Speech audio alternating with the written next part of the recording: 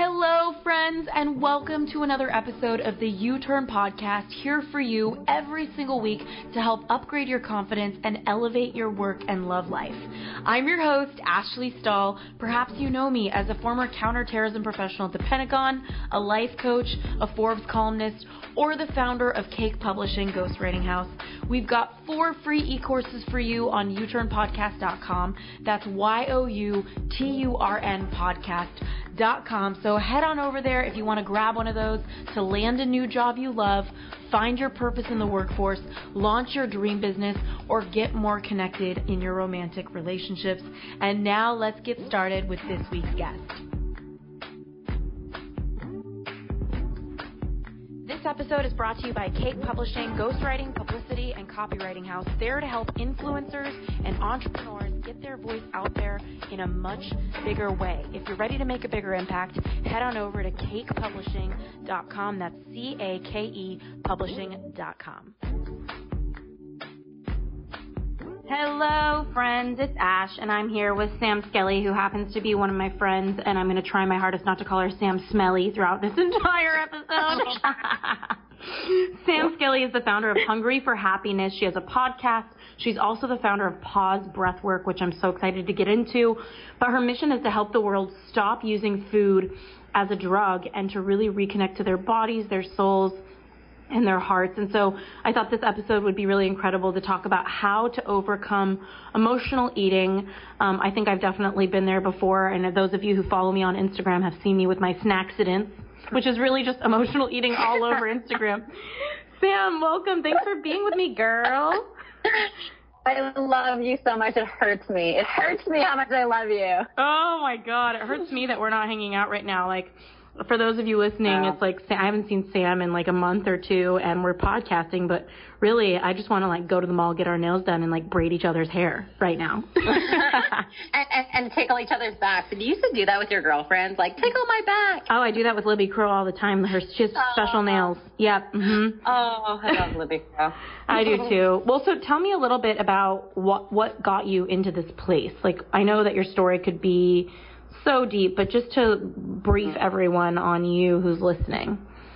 Yeah, girl. Well, the short of the long is, so when I was younger, I was a child actress and a dancer. I worked for a show called Smallville as a stunt double, and that was my path. Like, I just absolutely was so dedicated to becoming an actress and a dancer. And around 18, I was like, you know what? There's more to life than this. Like, I was sick of the grind. I was sick of constantly auditioning and performing and having to be a certain way. And because of the intensity of how my body needed to be, or how I told myself my body needed to be, I developed patterns of restriction. So at 18 years old, I was like, I'm going to start dieting. And so from there, I was on over 50 diets in less than 4 years. And it was just this constant battle to try and just manipulate my body image, because I was just terrified of getting fat. At that point, I stopped dancing. So I was like, well, if I'm not training 6 hours a day, then I'm just, going to sort of balloon up. And so I started my first diet, which was, I don't know if anyone has heard of this, but it's friggin' crazy, which is a cabbage soup diet. What? Where you basically just eat shitloads of cabbage soup, like breakfast, lunch, and dinner, and that's all you eat. And so I was in Australia. At the time I was traveling, and I that was like the first sort of diet I went on. And from there, I just got into this like addiction to dieting where I couldn't just listen to my body. I didn't know how to listen to my body. I ended up in the hospital for being malnourished because all I was eating was fucking cabbage.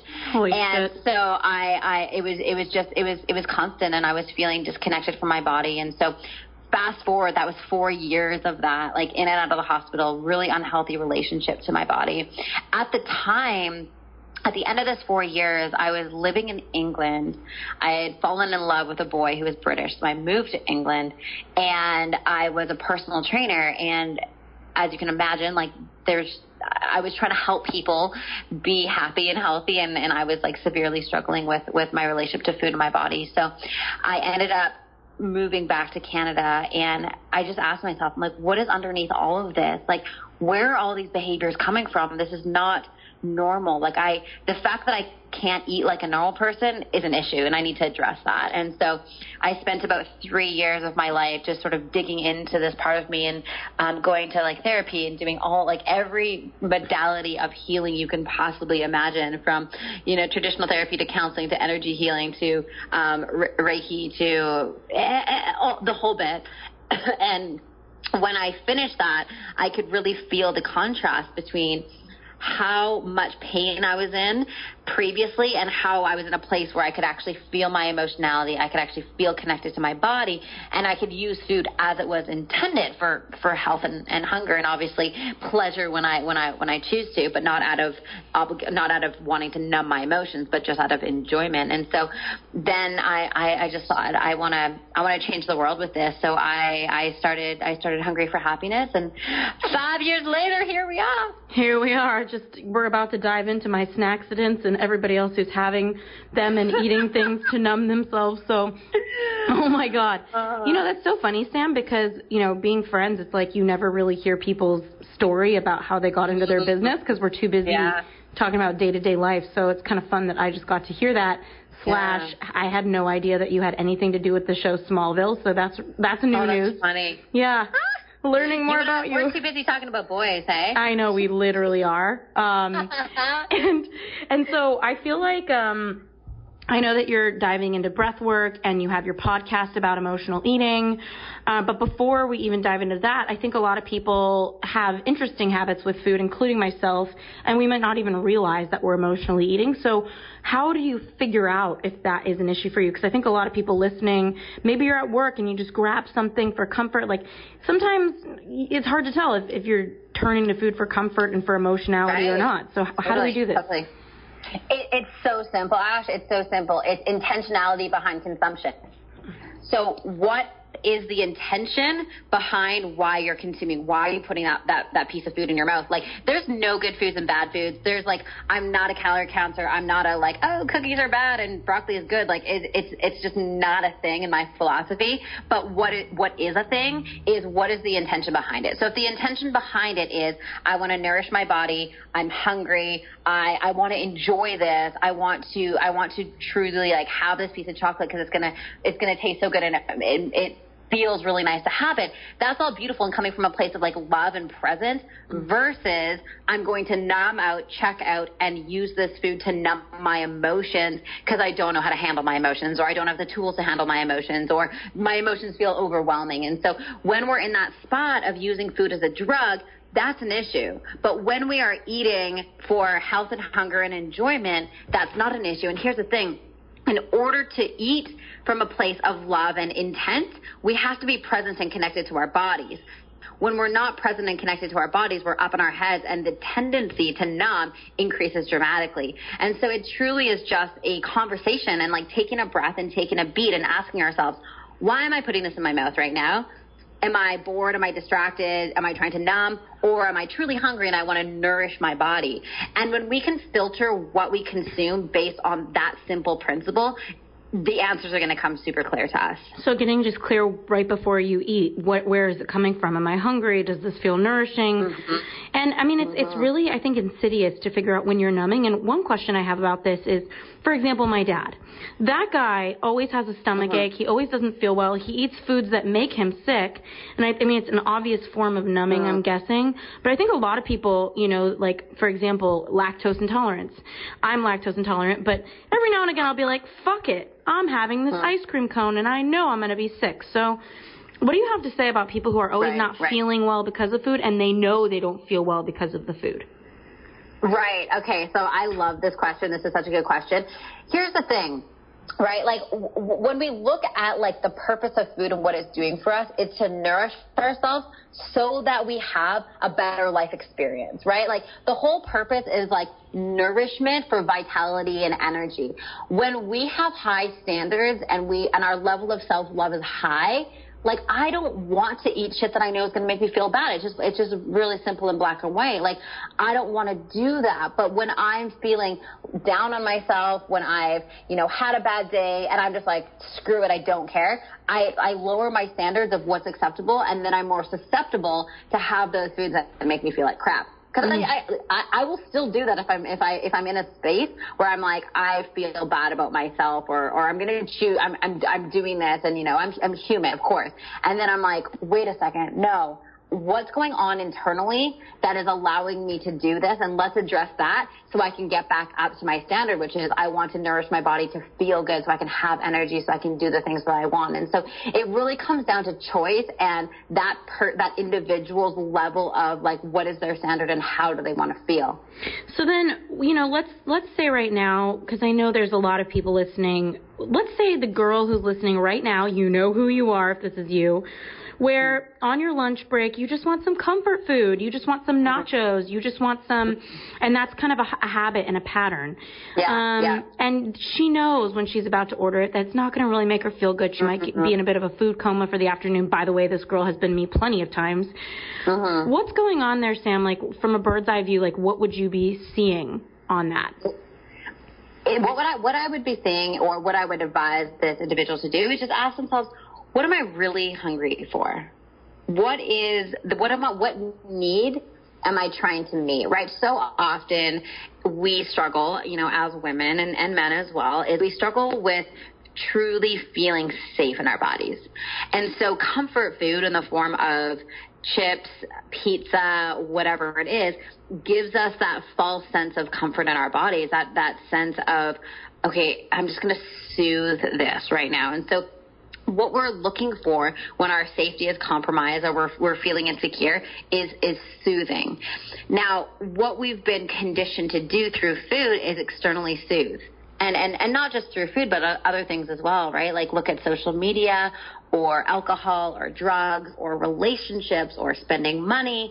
It's this very quick fix soothing mechanism. It's a vice which gets us out of that state of feeling unsafe or insecure or not confident or whatever it is.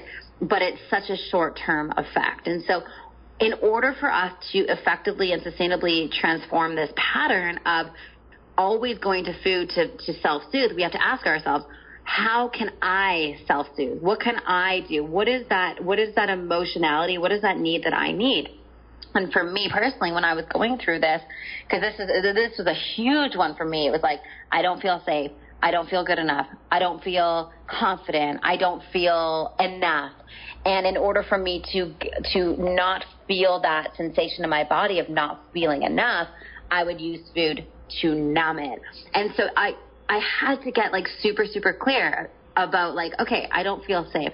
Why not? Where does that come from? And for me, it was this feeling of like being disconnected from my body, not loving myself, not acknowledging my inner child, not being embodied, and I was constantly living from a place of fear and living up in my head. And so the integration back into my body allowed me to feel safety, to feel love, to feel contentment, to feel peace.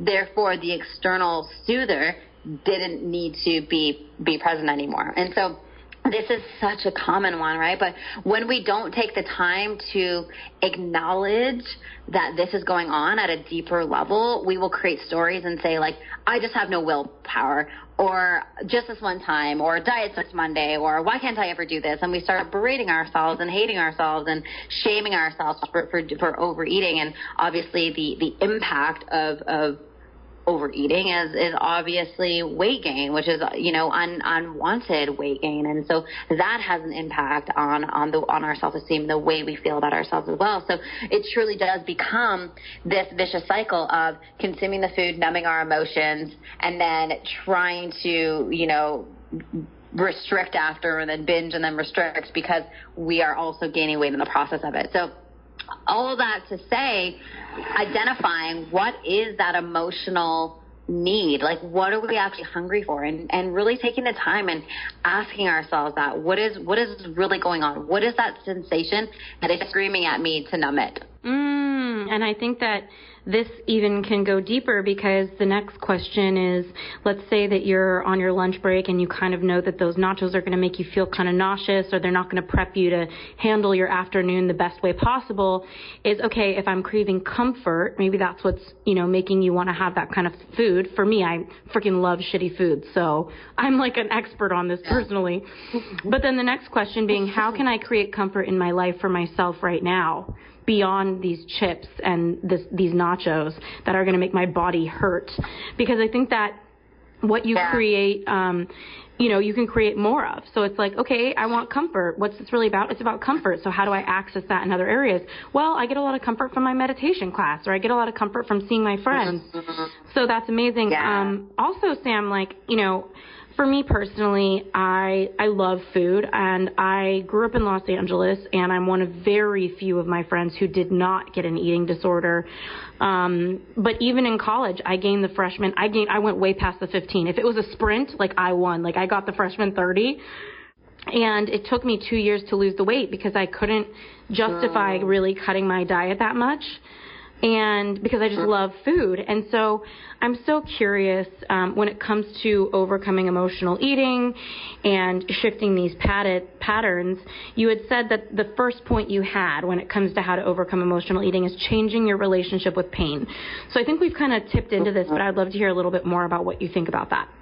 Yeah, it's such an interesting conversation, and I think with all of my clients and all the work that I do in the various modalities that I do it, I think that the thing that really shifts the needle more than any other concept that I work on and help people with is this fundamental principle of, we are so, as a society, collectively, as human beings, we are so conditioned to get rid of pain, to suppress it, to ignore it, to not acknowledge it, all of those things. We're so conditioned to do that. Think about when you were 6 years old and you're riding your bike down the road or whatever, and you fall and you scrape your knee and you run inside.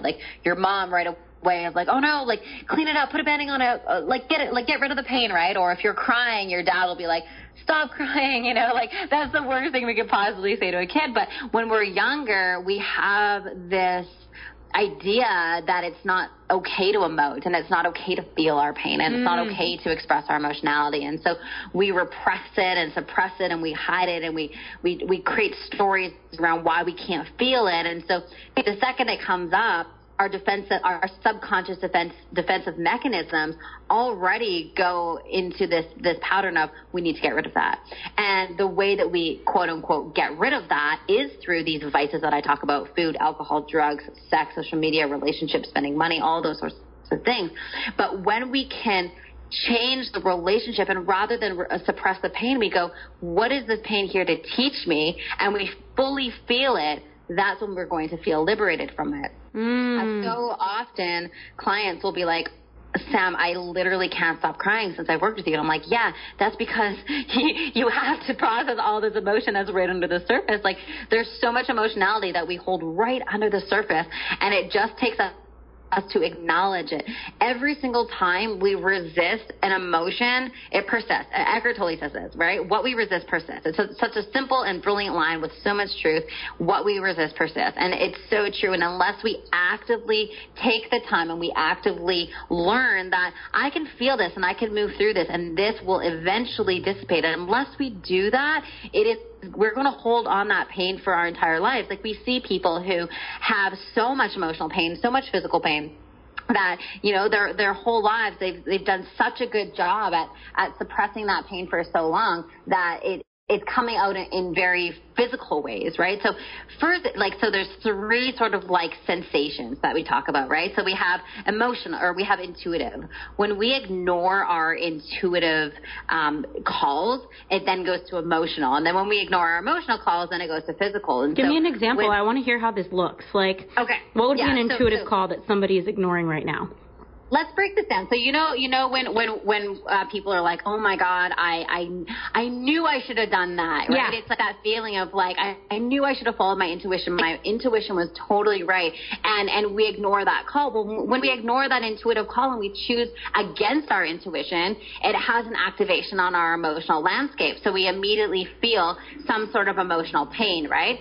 And then when we feel the emotional pain, we get our defensive mechanisms that get activated that say, you shouldn't feel that emotional pain. So we suppress it and we suppress it and we suppress it. And then the byproduct of suppressed emotionality is obviously ailment in our physicality, right? So then we'll have like back pain and headaches and diseases, and we'll develop intolerances, and we'll develop all these things on our physical landscape because we initially ignored the intuitive hit of what we should do and where we should go. The problem is we have highly activated minds and underactivated intuitions. And so in order to achieve true transformation and healing, it's like we need to flip that on its head.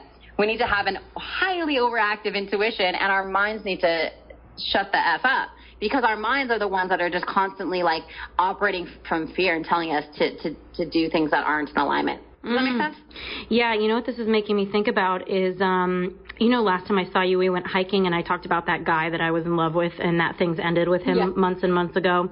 Well, I heard from him recently, so that was kind of intense for me, but it reminds me of this, but it's kind of different because intuitively I knew it was right to part ways with him, and I honored that, and I stepped up for that. But emotionally, it was still extraordinary pain to accept the truth. And so I totally could see how somebody intuitively got a message inside of themselves. Maybe it's about their job. The intuition is like, this isn't the job for you. You need to leave. They don't listen to that. I could totally see how that could create emotional pain, and that could eventually manifest as a mental breakdown and hurting their mental health or an actual physical illness. But as far as I go, there have been so many times where I do listen to my intuition, and I would love to ask you a little bit more about that whole idea of listening to your intuition. But I listened to my intuition. I parted ways with somebody that I really loved, and ever since then I've been sitting with extraordinary pain, and some days it's not so bad, other days it is, and I used to be in a place where I thought, how do I get rid of this pain? I want to let it go. And now I've evolved into a place of, how do I live with this pain? How do I be with this pain? And so I'm kind of curious, like, what about the opposite when you listen to your intuition and you still have extraordinary pain, and how does that play into all of this, including the whole dynamic of eating? Yeah, I mean, this is such a great question. Living an aligned life and operating from intuition does not exclude us from pain. In fact, at times it moves us into pain.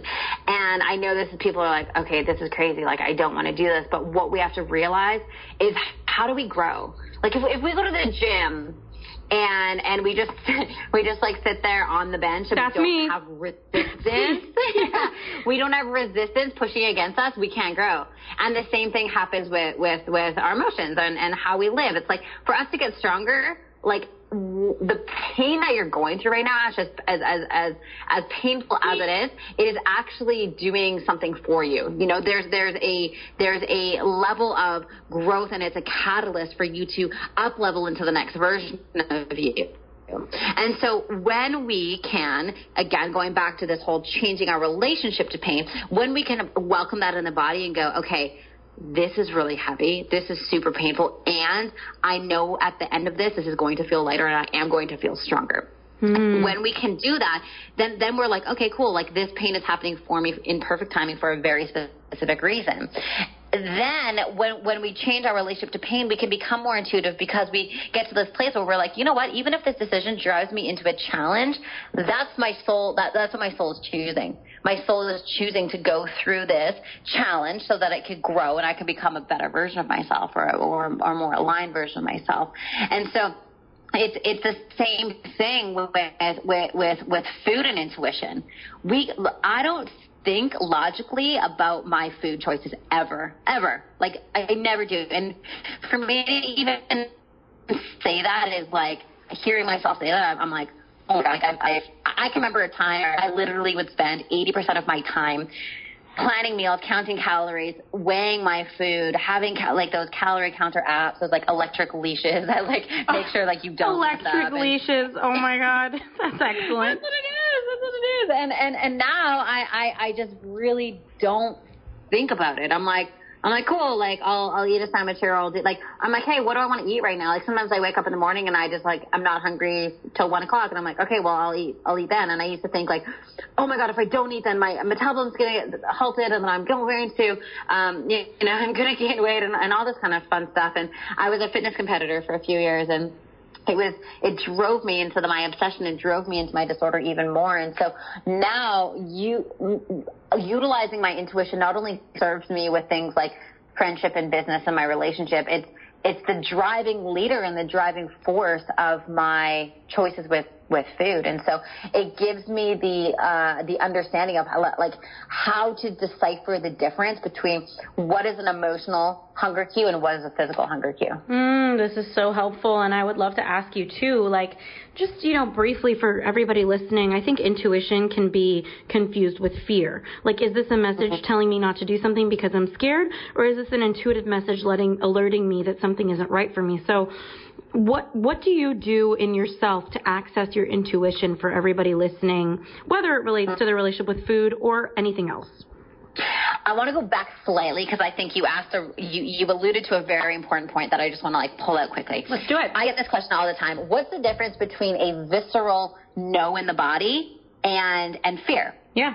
And I've never been in anyone else's body, but I can explain it. I'm going to explain it how I experience it and how I feel it.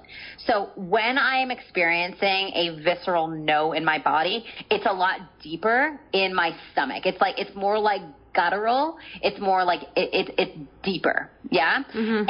And when I feel that, I don't notice any negotiation with my mind. My mind isn't going should you not? There's no negotiation. It's just very boom. It's a very clear no. Versus fear, which I experience as anxiety. Fear I experience as up in my chest, in my solar plexus and in my chest. And it's fluttery and it's chaotic and it's almost panic.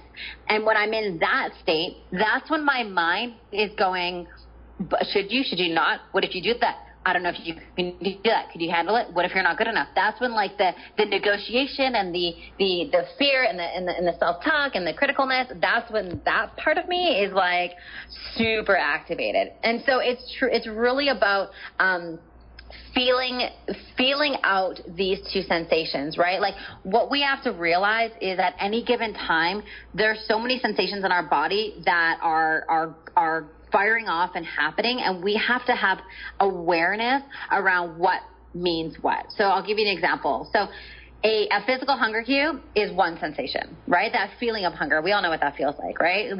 We are so much more familiar with physical sensations than we are with emotional and intuitive. So that would be an example of a physical sensation. Then we have an emotional sensation, which would be anxiety, for instance, right? That fluttery and I'm guessing most people know what that feels like. And then we have our intuitive, which is not as developed. And for me, an intuitive yes feels it's this lightness. I can feel my heart getting activated. My heart feels warm. It feels like opening two big doors out into an ocean. You know that feeling of just yes. Like a breath of fresh air. And then that visceral no feeling, it's not similar to anxiety. It is just this density, this boom. It's almost like a dropping in my system. And so what I do to develop that and to develop the relationship to these two parts is I ask myself questions. I go, is my name Sam? Do I live in San Diego? Am I 29 years old? Do I love Ashley Stahl? Or whatever it is. Ask myself questions that are definite yes questions. Hell yeah, that's a yes, girl. Hell yeah. Am I good at parking? No. Oh my gosh, guys. If you've seen Sam Skelly try to park her car. I can't park a car to save my life, but I really love Ashley, okay? And then I'll ask myself definite no questions, just really to feel into that feeling of okay, this is a visceral no feeling. This is what a no feels like. And then I go back and forth and I go hey, that's a yes and that's a no. That's a yes and that's a no. And then I start to use it with things in my external world. Should I have this cheeseburger? And just feel it out. Your body will literally tell you what's good for it and what's not, or what isn't good for it. But for people who say, I don't have an intuition or I have no access to my intuition, we do. We are all intuitive beings. It's just an underdeveloped muscle, right? Just like when people say, I don't trust myself. You have the ability to, you just haven't practiced it yet, right? Like, I don't know, it's a sport I can't do. Like, I don't know how to sumo wrestle. I can, I just never have. That would be so interesting to me. Oh my God. I would pay so much, Sam, to watch you just sumo it up. Hey, I'll do it for you. I smell a Halloween costume coming for us. Sumo wrestlers. Okay, so how to overcome emotional eating. First is changing your relationship to pain.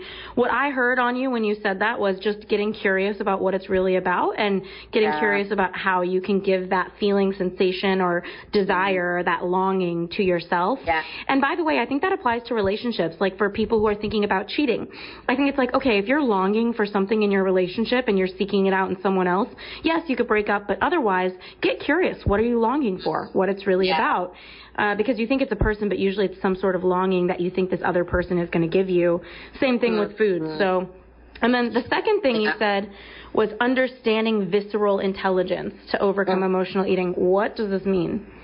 Yeah, so it's like the difference between all of these sensations, like we were talking about, like having the intelligence to know viscerally, what does this sensation mean? What does this physical sensation mean? What does this intuitive, I call it a hunch, like an intuitive hunch mean? What is this activation in my chest that's like panicky and feels awful? Like, what does that mean? Like, what do all of these things mean? And how can we develop a relationship with them so that they don't, take us down, but we can just like understand what they need, right? Like we all know what our body needs when it's physically asking us for something. Like we are all so familiar with what that needs. And so the same thing with like emotions and intuition, like just getting clear of like, what does this mean? Like, what is this asking of me?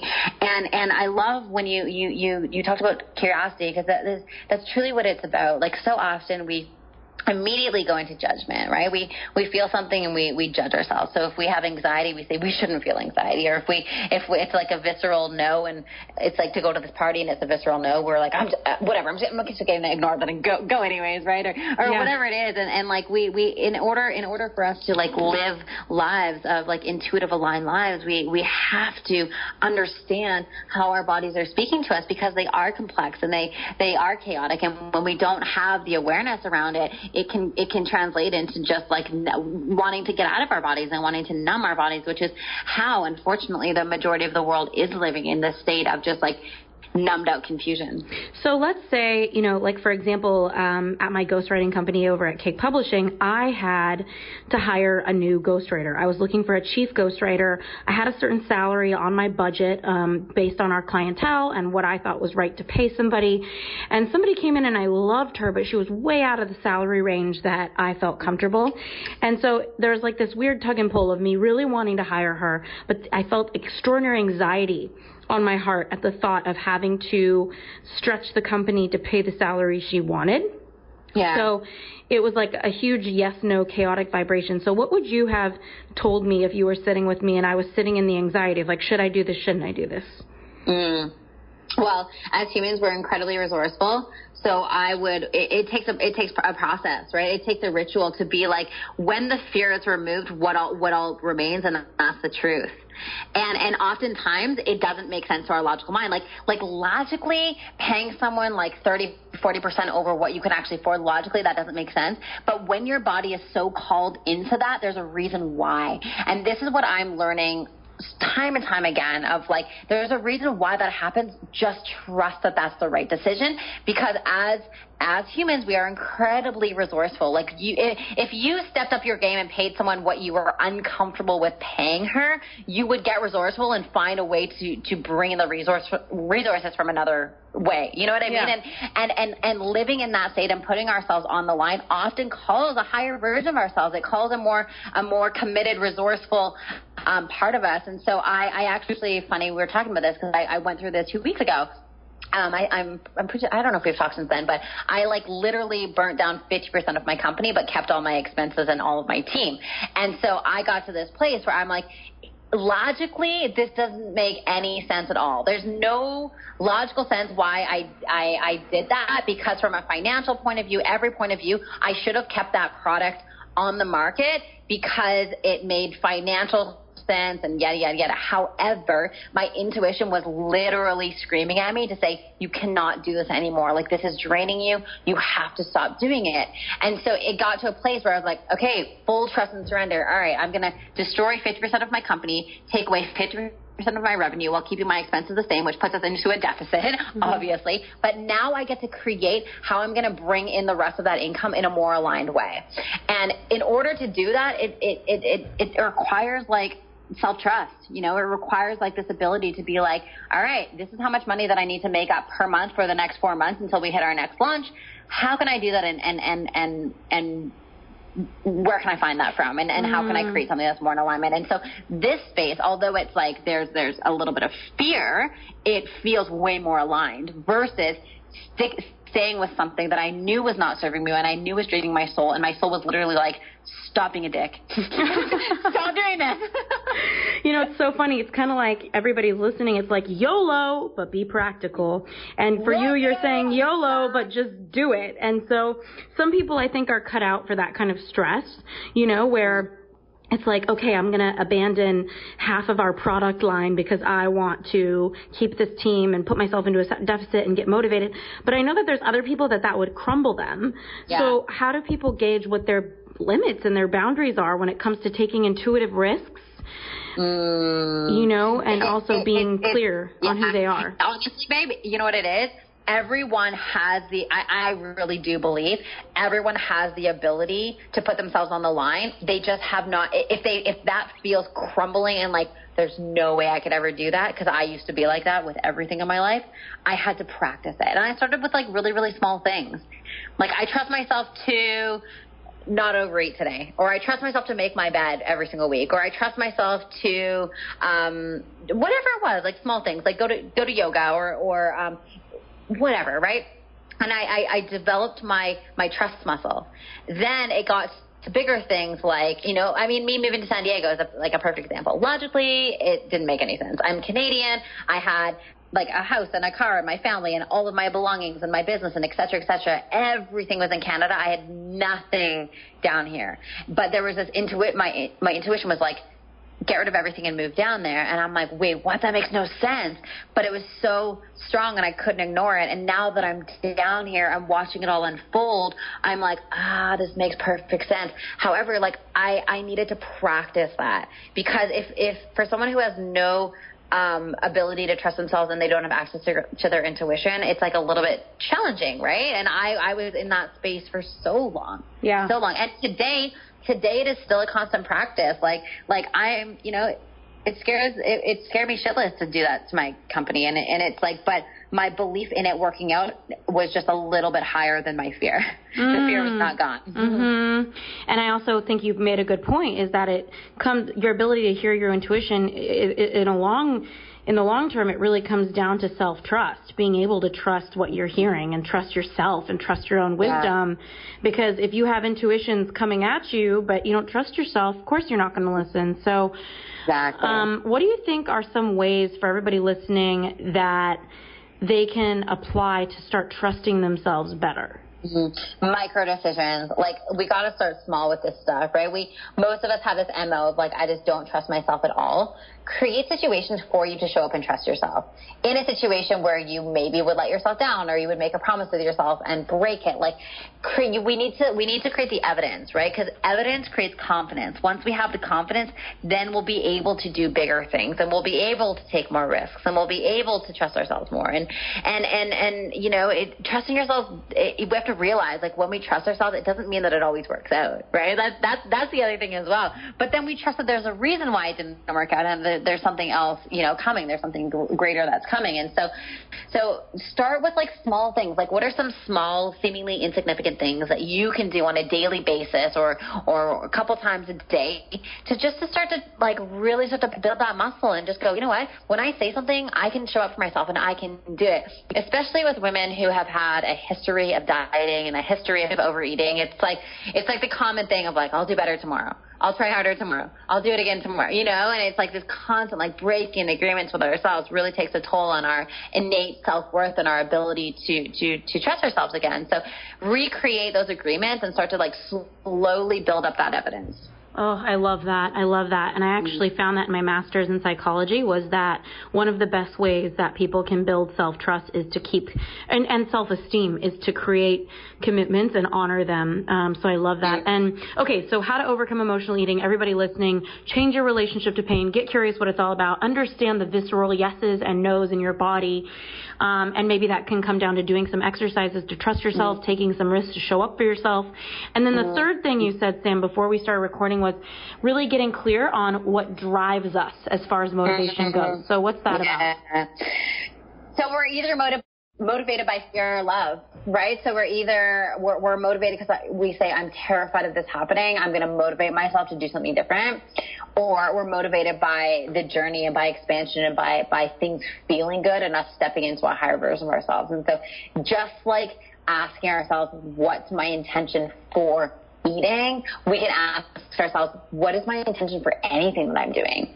You know, why are we on this podcast? Why are we building the businesses that we're doing? Why are we dating people that we're dating? Why are we taking the trips that we're doing? Like, what is driving that motivation? And what I know to be true in my own life is anytime I'm driven by fear, I get driven right into a wall and it's really painful. Anytime I'm driven by love, it's like this slow burning sustainability that just keeps on going. And so it's so important for us to ask ourselves, like, if I want to lose weight, what's that driven by? Is it driven by the fact that I don't think I'm good enough? And so I'm going to take action out of fear? Or am I doing it because I just want to feel lighter in my body and I want to become the best version of myself? Because the way it's done is so incredibly different. When things are done by fear, we're always like white knuckling our way through. We're always pushing and forcing and trying to make it work versus allowing it to unfold. And so it's so important for us to just logically check in and ask ourselves, what am I driven by? Where is this coming from when it comes to my relationship with food or with money or with business or with my relationship with my significant other, whatever it is. And I feel also like it's an addiction. Like it's an addiction and it's a comfort zone for so many to be in a survival consciousness where instead of thriving, they're just trying to get by and they're doing that job so that they have it on their resume so that they can get somewhere else and they get caught in this chasing this ever elusive carrot of success that doesn't even exist. So how does somebody who right now is listening and they're thinking to themselves, shit, I'm in my job and I'm just doing it to get somewhere else, or I'm in this relationship and I'm just doing it because if I really get honest with myself, I just don't want to be alone, or I'm scared of the loss.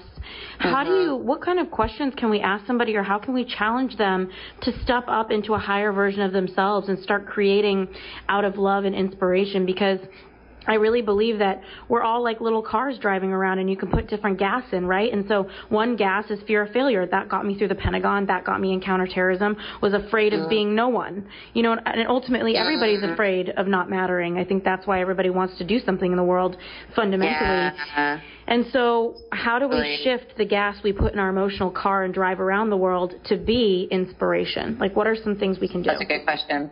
Such a good question.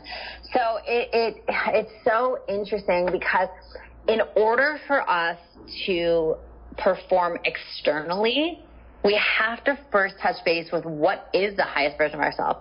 We have to first touch base with the feeling. So we always have to go in before we go out.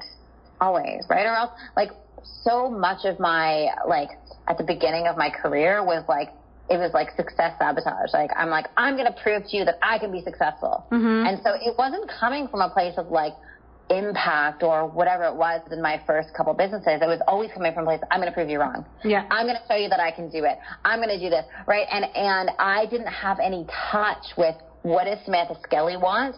What is driving me? What feels good for me? What direction feels good for me? So in order for us to take action externally, we have to first go inward. Yes. Right? If we want to feel better, we have to be better feelers. So we have to feel what is going on? What do I want? What lights up my soul? What excites me? And oftentimes, like, we don't need to drastically change our entire life to have more impact or to feel more significance. So often people are like, I'm going to quit my job and move across the world and do all this stuff. It's like your problems are going to go with you because the very thing that created it on this side of the world is going to create it on the other side of the world. Yeah. But it's so important if we are feeling like we want to experience more, don't look for it externally. Like, go within, like, feel into it, feel all these things that we're talking about.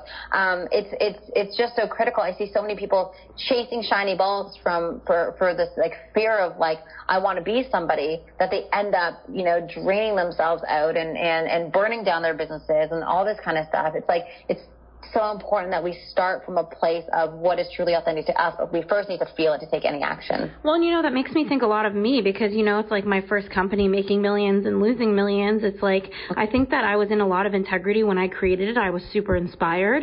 And then somewhere along the way, I lost myself. And so I think that it's also just so important for everybody listening to understand that, yes, you can get into a flow-like state where you're inspired and you're operating out of love, but fear can come at any time, and it's all about going in and figuring out what it's really about. And most of the time, it's not even a real fear. Nothing's really actually going to happen. It's all made up. So I love what you're saying. And then the final piece to overcoming emotional eating is numbing versus healing. So I'd love to hear, you told me that earlier, and I'm so curious now how to figure out what is numbing versus what is healing. Yeah. Well, I loved taking sort of like activity inventory of my life and asking myself, what are the things that I'm doing in my life that is bringing me closer to my highest self, and what are the things that is bringing me away from it? It's so funny we're having this conversation right now because, my mom a few years ago, well, no, this was like last year, my mom like sat down with me and she was like, Sam, you are just so busy. You're just so busy. Like, you're always working. You're always trying to fill your schedule. You're always go. And when I heard it from my mom, I was like, Mom, whatever. Like, I'm just doing my thing. I'm just building business. Like, I'm not busy. Like, leave me alone, even though, like, I was triggered because I knew it was true. So that was, like, the first thing, right? And then the second thing was Kipton, my boyfriend, he's like, babe, do you have to be like constantly busy all the time? Like you literally fill every single hour you have all the time. And I'm like, yeah, babe, like it's totally necessary. Like, I need to be doing that. And then he was like, all right, okay, cool. Like, I'm not going to push it, but like, I just want to like bring that to your attention. Like, it seems like you're just like constantly busy doing thing after thing after thing always. And that was the second thing. I'm like, fuck, my mom said that too. And then yesterday, my business partner was like, dude, you need to like not do so much. Like, look at your calendar. Like, this is ridiculous. And I had like this come to Jesus moment yesterday. And I was like, right, why am I being so busy? Like, where's that coming from? And I didn't realize this, but I was like, fuck, like, so much of what I do is driven by the fact that, like, it's driven by fear. Like, so much of my doing was driven by fear. Like, I looked at my calendar, I'm like, that was unnecessary, right? Like, I looked at all these things that I was doing.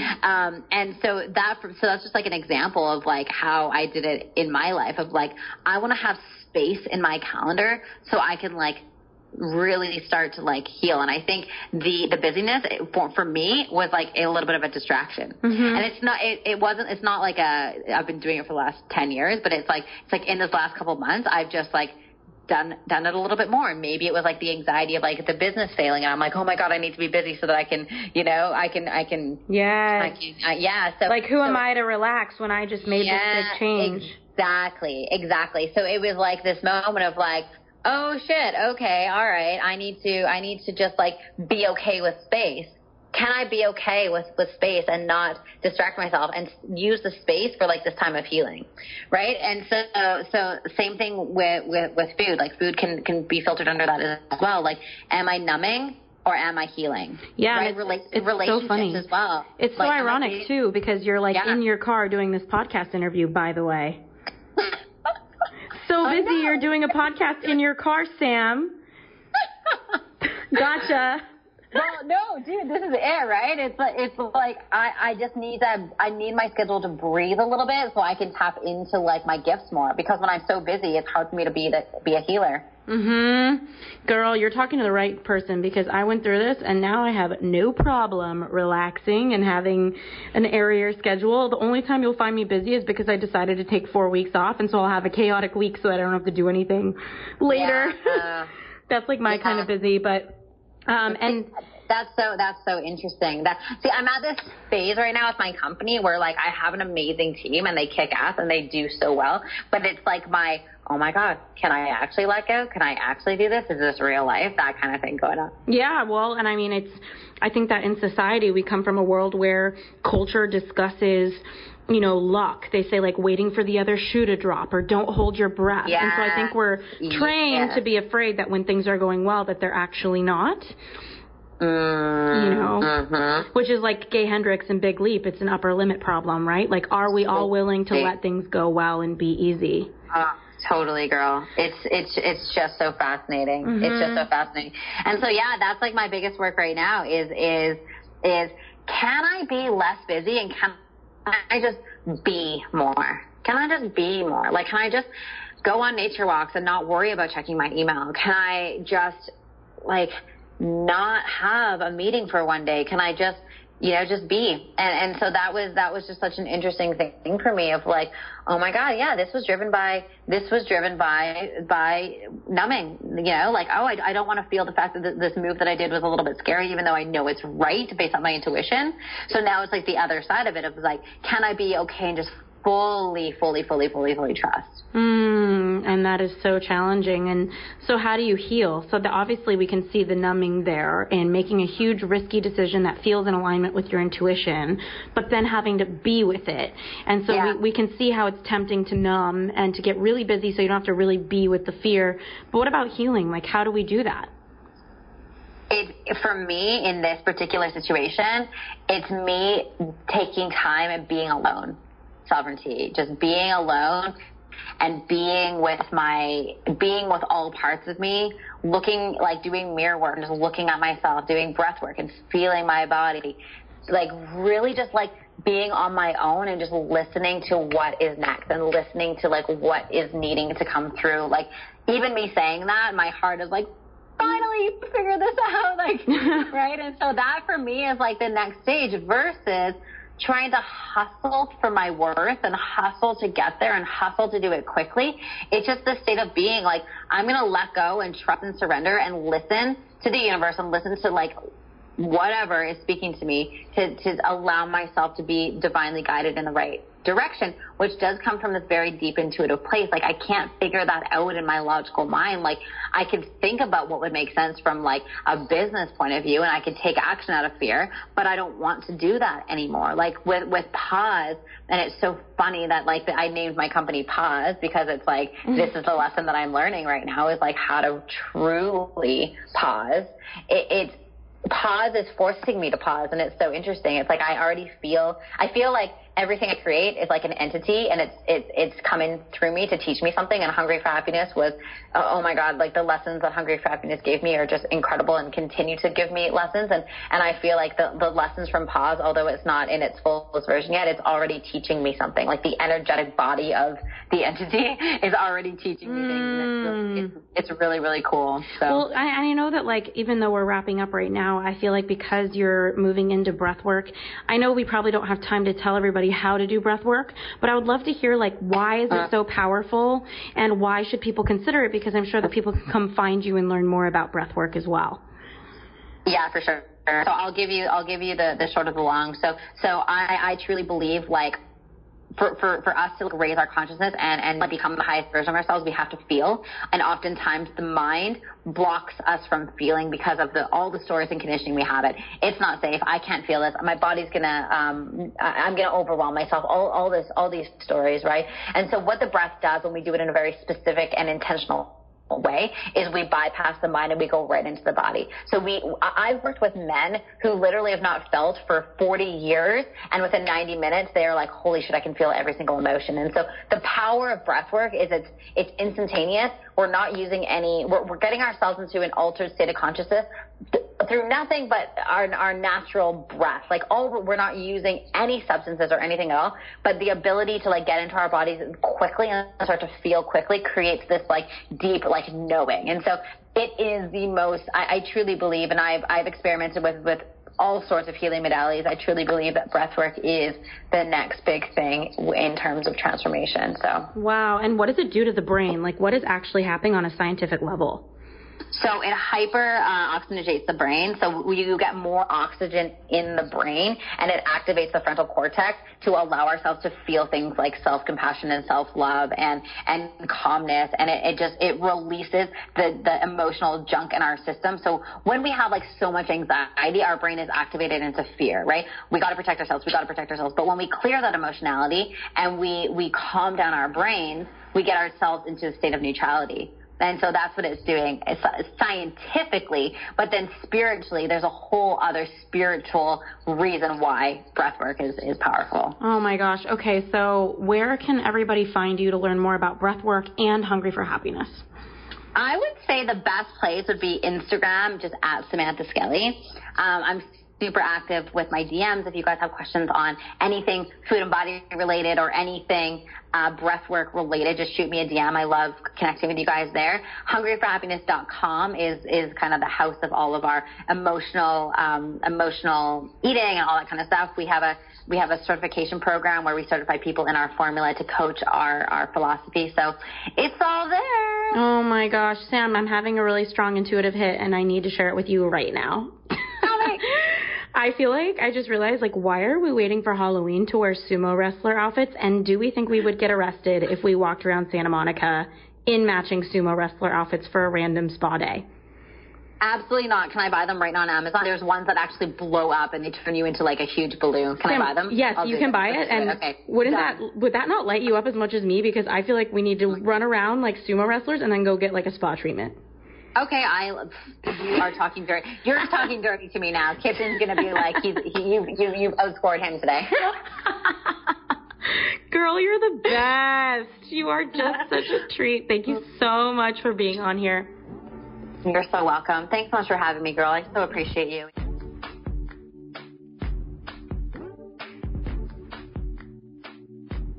Hey there, it's Ashley Stahl, and I am reporting to you from my flat in Paris.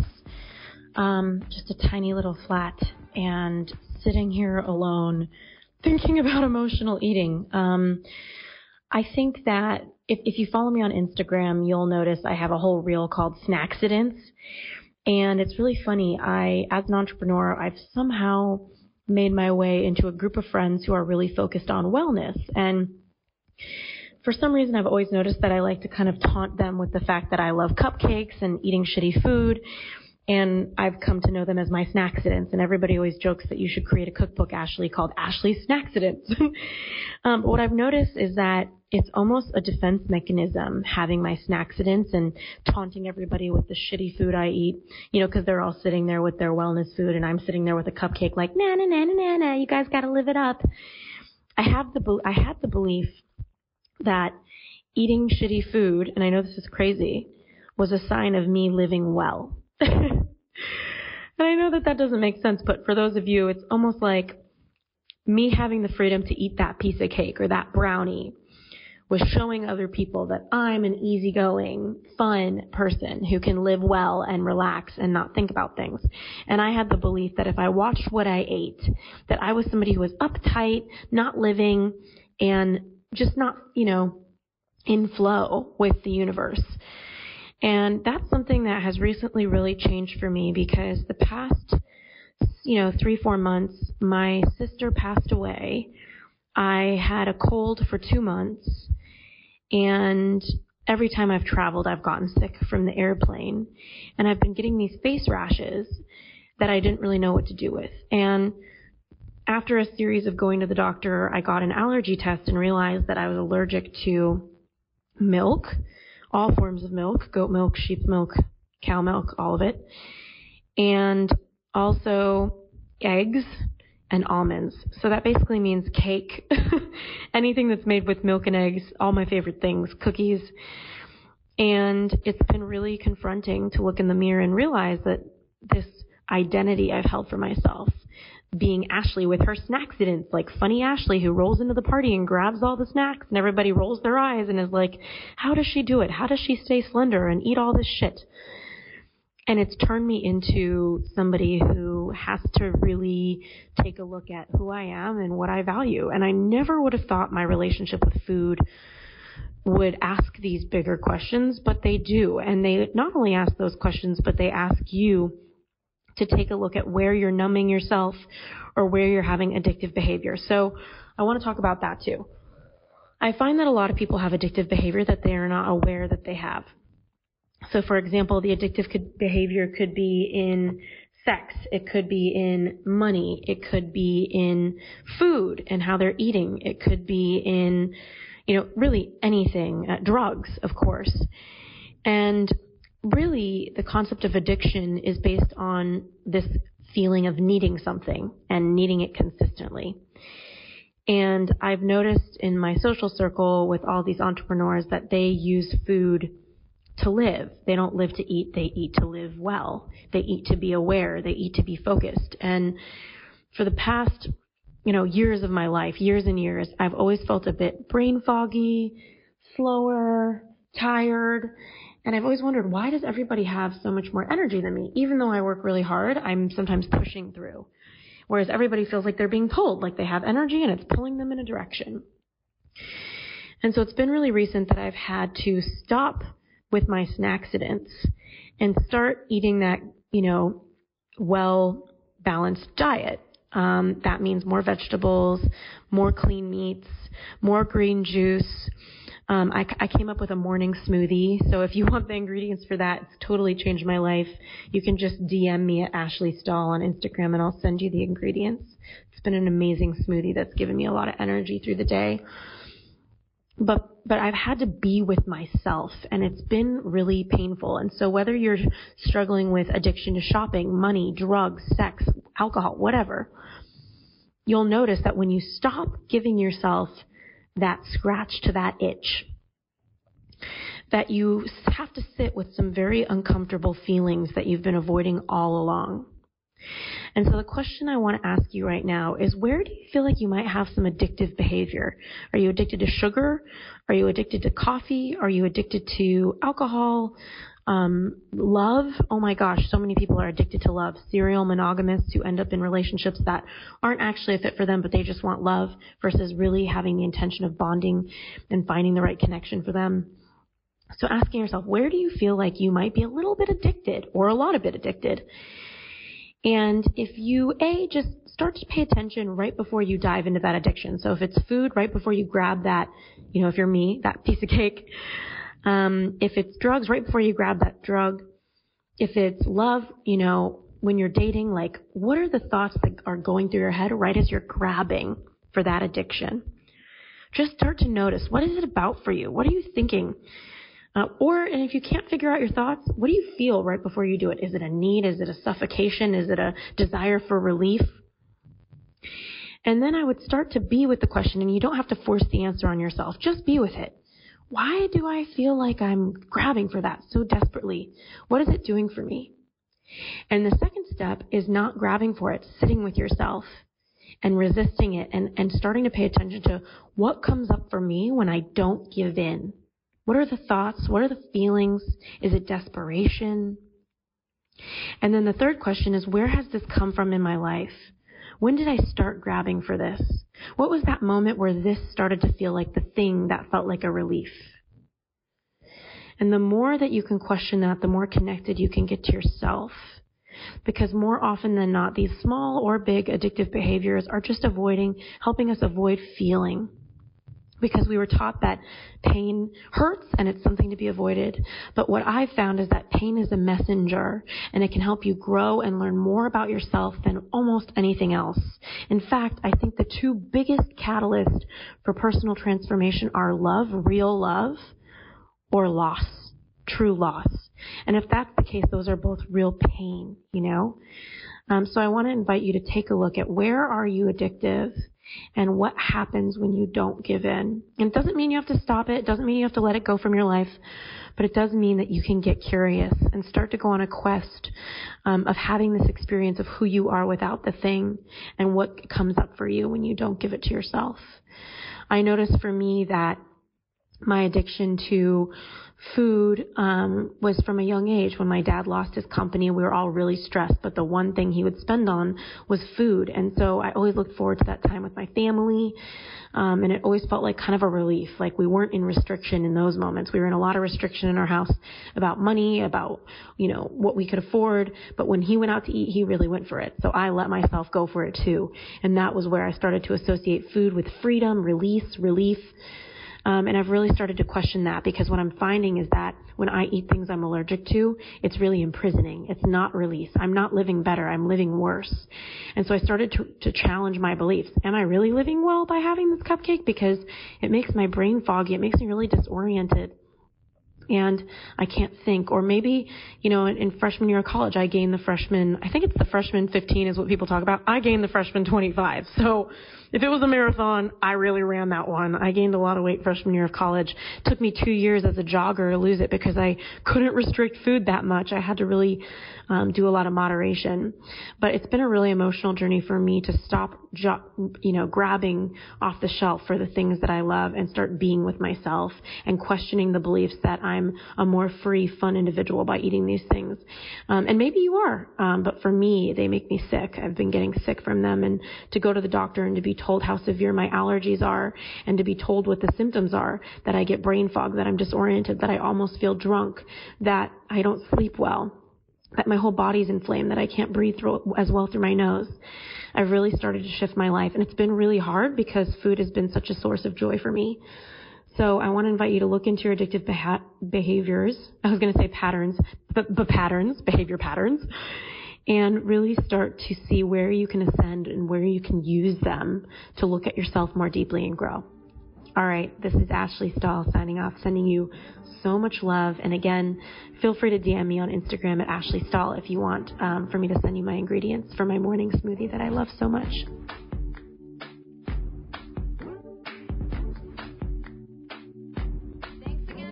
Into this week's episode of the U-Turn Podcast. You can find all of the resources that our guest mentioned on our show notes at uturnpodcast.com. That's YOUTURN podcast.com. Also, don't forget, on the website, we've got our 4 free e-courses, whether you want to land a new job you love, get clarity on the best career path for you, launch your dream business, or deepen your romantic relationships. I'll talk to you soon. Can't wait to connect on next week's episode. This episode is brought to you by the Yap Media Podcast Network. I'm Hala Taha, CEO of the award-winning digital media empire, Yap Media, and host of Yap Young and Profiting Podcast, a #1 entrepreneurship and self-improvement podcast where you can listen, learn, and profit. On Young and Profiting Podcast, I interview the brightest minds in the world, and I turn their wisdom into actionable advice that you can use in your daily life. Each week, we dive into a new topic like the art of side hustles, how to level up your influence and persuasion, and goal setting. I interview A-list guests on Young and Profiting. I've got the best guests, like the world's #1 negotiation expert, Chris Voss, Shark Damon John, serial entrepreneurs Alex and Layla Hermosi, and even movie stars like Matthew McConaughey. There's absolutely no fluff on my podcast, and that's on purpose. Every episode is jam-packed with advice that's going to push your life forward. I do my research, I get straight to the point, and I take things really seriously, which is why I'm known as the podcast princess and how I became one of the top podcasters in the world in less than 5 years. Young and Profiting Podcast is for all ages. Don't let the name fool you. It's an advanced show. As long as you want to learn and level up, you will be forever young. So join podcast royalty and subscribe to Young and Profiting Podcast, or YAP, like it's often called by my YAP fam, on Apple, Spotify, CastBox, or wherever you listen to your podcasts.